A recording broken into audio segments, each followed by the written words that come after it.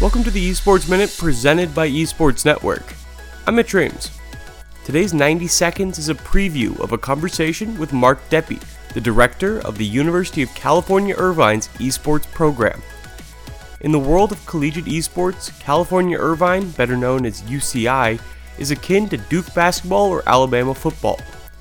The school's best game is League of Legends, where they've won 3 national championships.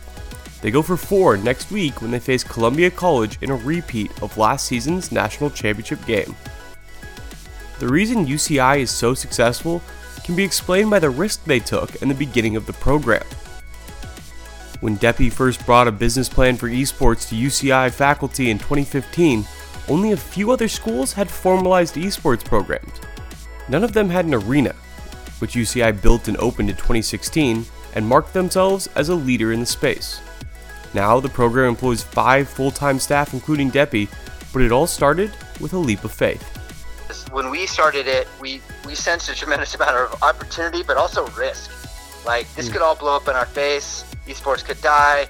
This could be a huge, some scandal could happen with the program. That'd be a bad kind of reputational hit for the university.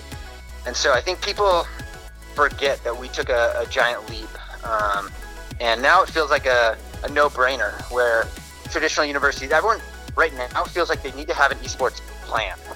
You can hear that full podcast at esportsnetworkpodcast.com or by searching for the Esports Network podcast on all the major streaming platforms.